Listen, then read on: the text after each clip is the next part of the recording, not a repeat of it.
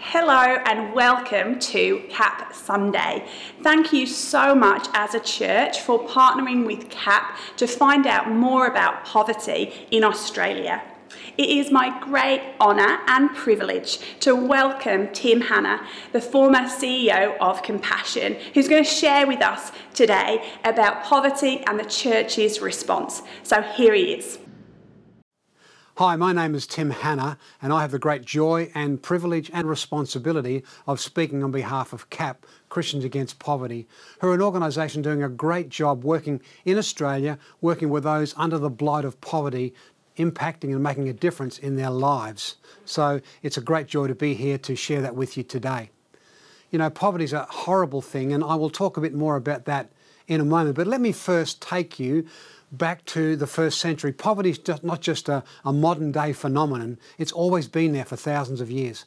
Let me take you back to the first century, to a little place called Nazareth. You're sitting in a seat in a synagogue, a group of people who are meeting together on the Sabbath in the town of Nazareth. Nazareth, a town that's not of great significance in some senses. It's a population of about 400 or 500 people, and yet in another sense it's very important. It's the place where an angel spoke to a young woman and declared to her that she would miraculously give birth to the Messiah. It's the place where that baby, Jesus of Nazareth, was born to that young woman. We don't know much about the town. We know it had a carpenter's shop where Joseph of Nazareth was the carpenter, and eventually that's his son Jesus became a carpenter in that town as well. So you're in that place, in that synagogue in Nazareth.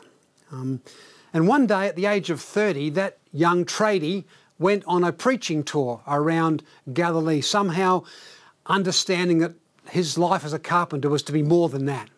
And he went around his area and spoke, and got great renown and great notoriety because of the amazing things he says, because of his teaching. And so he comes back into the town and into the synagogue where you're seated. And one day he walks in, and people are probably unsure what to think, what to feel. They've heard about this local who's become renowned and in his area. And so he comes in and he sits down in the synagogue with you. It comes time to read the scriptures, and it's his turn. We don't know why he was chosen. We don't know if he was chosen or he chose himself, but it came to read the scriptures, and the scriptures, which was the book of Isaiah, or a scroll of Isaiah, was given to Jesus to read. No one told him where to read. No one told him where he should flick into that book, if you like, or read from that scroll. And he could have read from anywhere.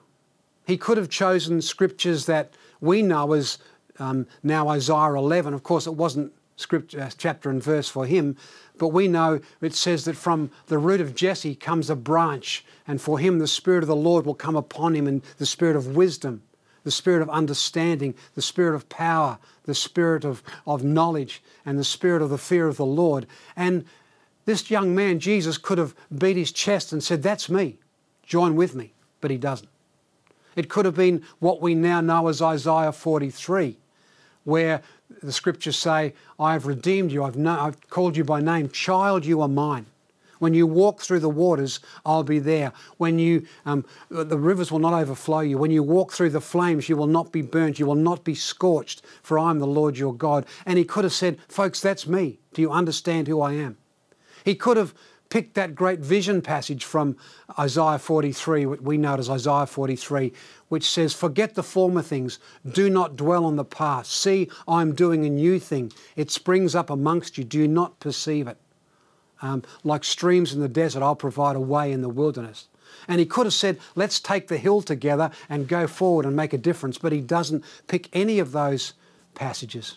He simply goes to what we know as two short verses in that place, in what's later become Isaiah 61, and repeated again in Luke chapter 4. He just says this: "The Spirit of the Lord is upon me, because he's anointed me to proclaim good news to the poor.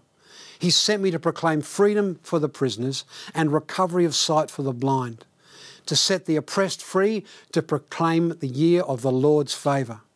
That's what Jesus says. There's the two verses. And he rolls up the scroll and sits down.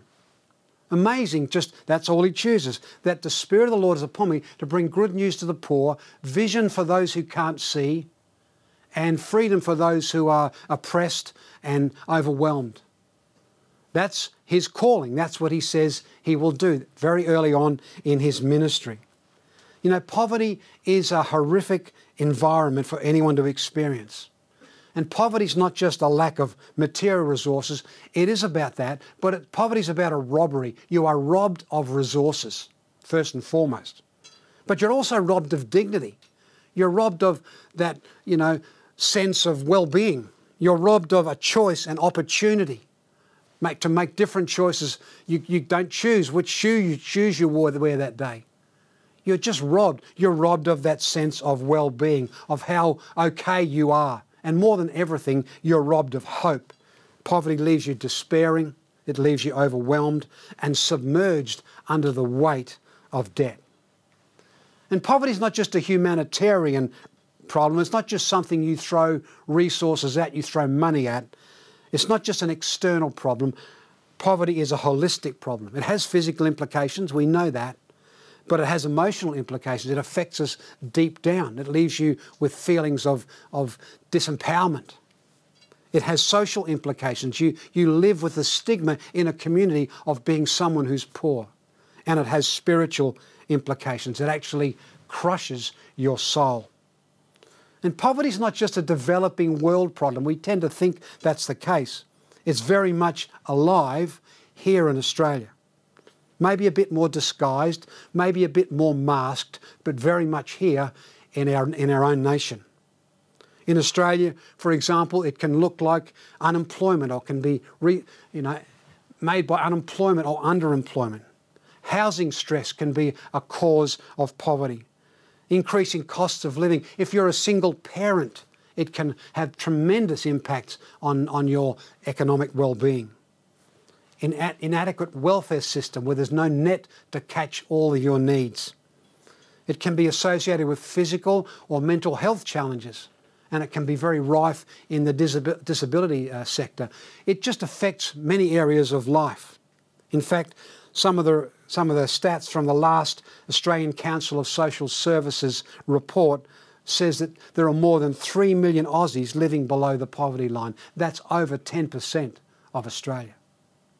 It says there are 750,000 plus children under the age of 15, and children in poverty are some of the most vulnerable people on this planet. Single parent families are more than 3 times the risk of falling into poverty than anybody else in our community. And there are many more stats that could be quoted, many more that can make a difference. And that's where CAP comes into its own. Wanting to make a difference in all of those areas and wanting to make a difference in the holistic way that it can in people's lives. Making life-changing changes. Natalie was a mum in great need. She was a single mum of 5 children. She got credit card debt that kept building and building and building to meet family needs. It kept piling up, and she accumulated debt so much so that it was seemingly impossible to overcome. Debt way beyond her ability to manage. And she sought help through a local CAP centre. And what would have taken her many, many years with great discipline to repay, she found herself out of debt in 18 months. But more than that, she found herself, discovered the love of God and the care of a local church through that whole process. Take a look at Natalie's story.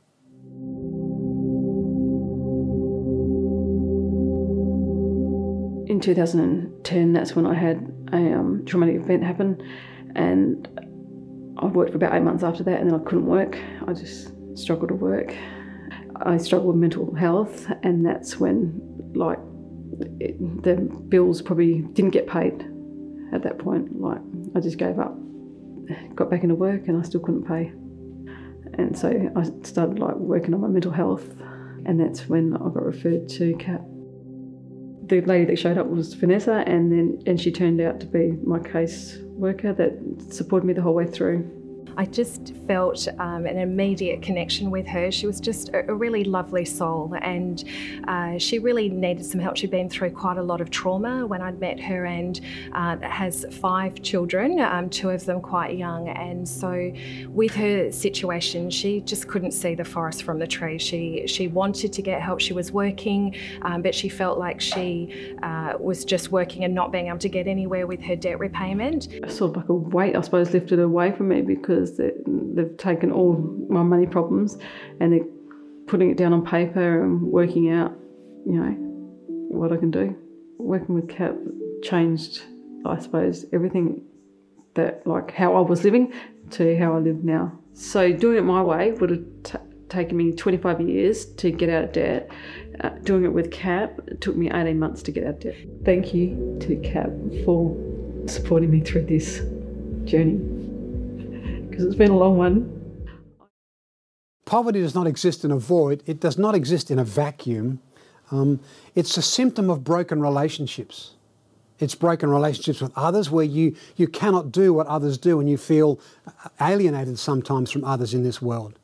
It's a broken relationship with yourself. You have feelings of inadequacy and disempowerment because you have anxiety and fear about not being able to cope. It's a broken relationship with creation because you feel out of sorts with the world. And it's a broken relationship, of course, with God, with guilt and shame become the prevailing emotions, the prevailing thoughts in your life. How could I let things get this way? How could I get to the situation where I cannot provide for my family and myself? And Christians Against Poverty, or CAP, is about making a difference for those caught in the blight and the clutches of poverty, working alongside churches to form a formidable partnership. It's a holistic problem, so it requires a holistic solution, and that's what CAP do, bring a holistic solution.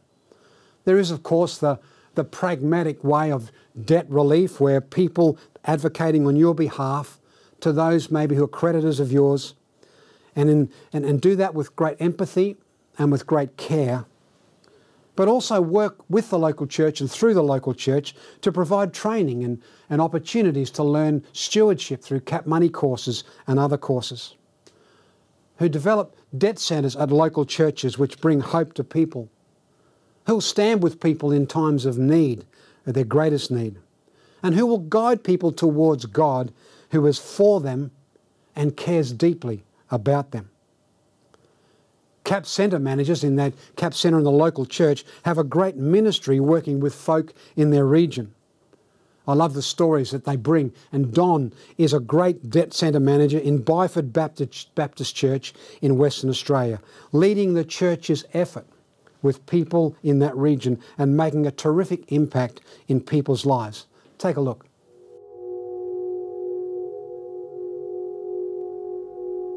The biggest love in my life actually is people. I love dealing with people.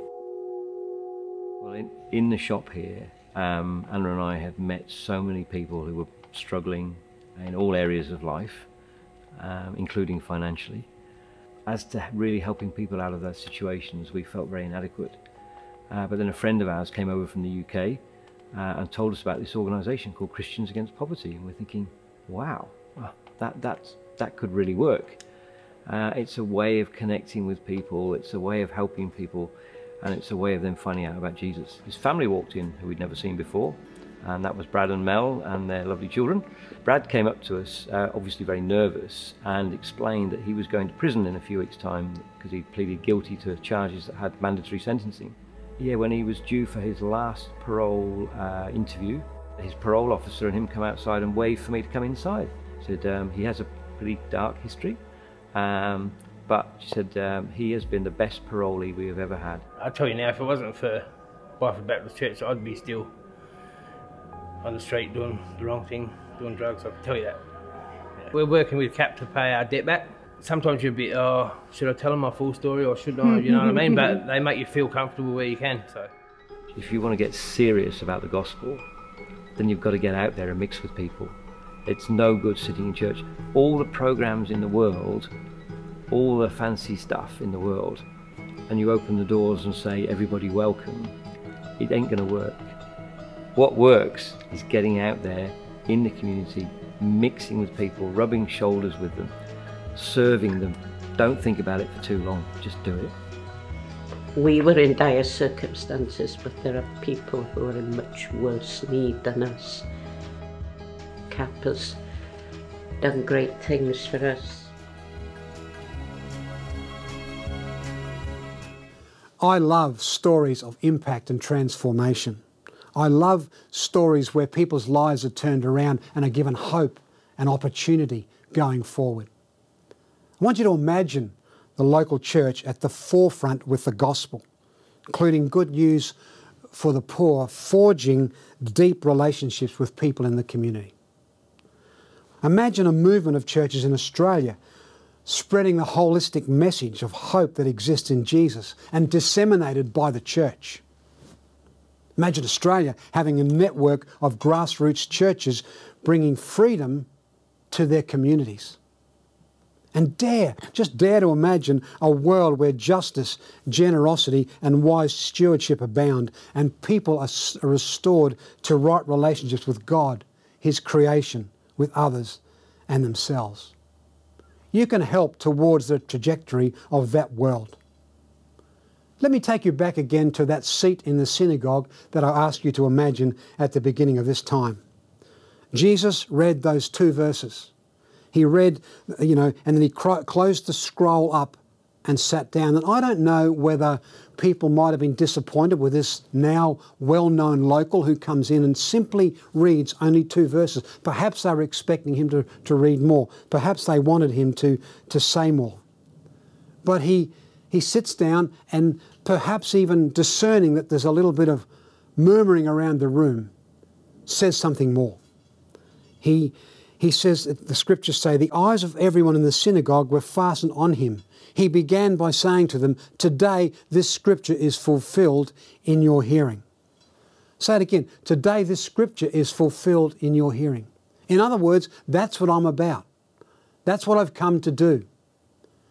This is what the Jesus of Nazareth who you know is now here to fulfill. And if you want to follow me, by implication, if you follow me then or now, that is what you're about also. You're about bringing good news to the poor. You're about bringing recovery of sight to the blind. You're about bringing freedom to the oppressed. That is what you're for too. And that requires action, not just discussion or debate. It requires action. I've had the joy of witnessing transformed lives in many places around the world. People's lives transformed by hope and opportunity.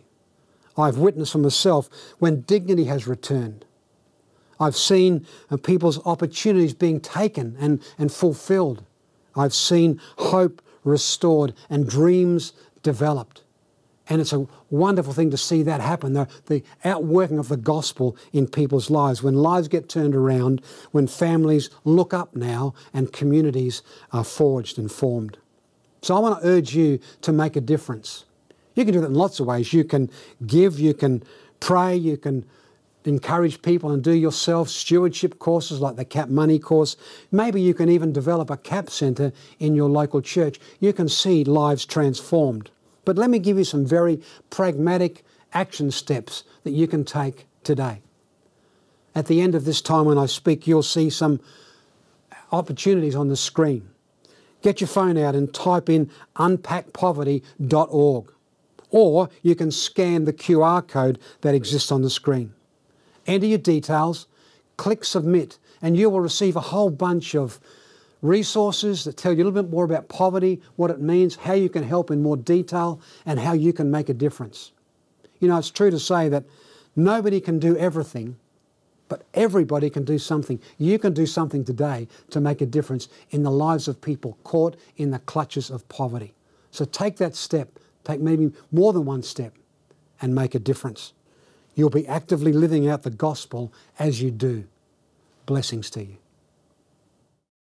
Thank you, Tim. And thank you to you as a church for being part of CAP Sunday. As Tim said, today everyone can do something.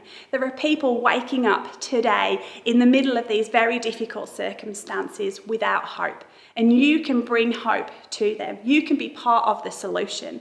I would love for you to go and visit unpackpoverty.org and complete your details. You will be becoming part of the solution. And maybe today you could consider giving a regular gift to Christians Against Poverty and becoming a life changer. Life changers make a huge difference in the individual lives of people all across this nation. It doesn't matter on the amount, but if you could give a small amount, it would make a huge difference. Thank you from me, and thank you for being part of the solution.